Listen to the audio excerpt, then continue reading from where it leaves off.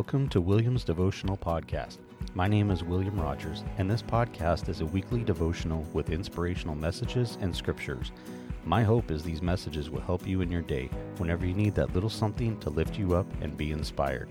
No matter what you're going through, no matter how difficult the situation may be, lift all your troubles and concerns up to God as He knows exactly what you need. Trust in God as you are not alone.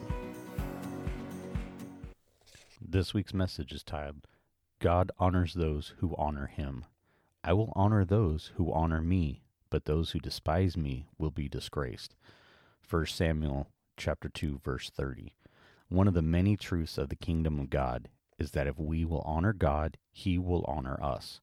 If, however, we dare to treat Him disrespectfully, we will also be treated as least in His kingdom.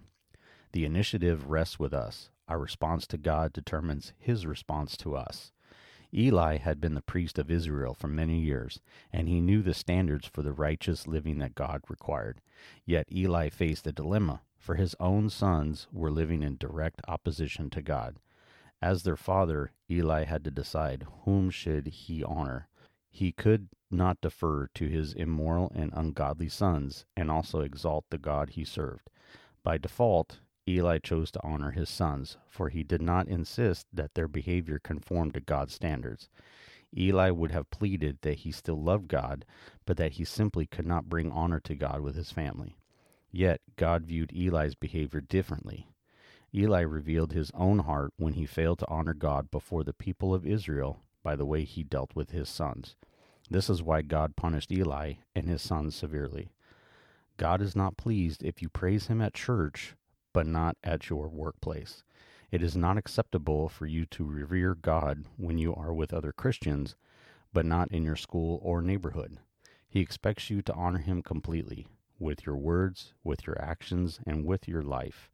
If you honor Him, He will honor you.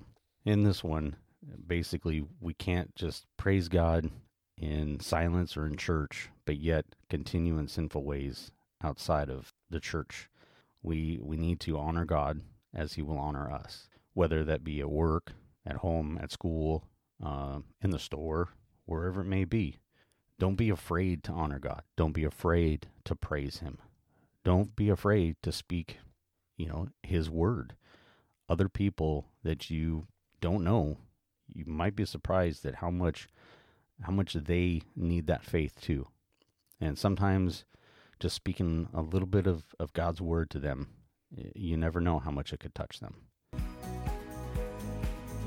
Thank you so much for tuning in, and I hope you enjoyed this week's message. I really do appreciate you listening, and if you like what you hear, please rate and review on Apple Podcast, Spotify, iHeartRadio, or Amazon Music, and leave feedback as this helps me to grow and become better on my channel. If you'd like to help support my podcast, please subscribe so you can get notified when a new episode is available each Sunday. Thank you again, and may God bless you.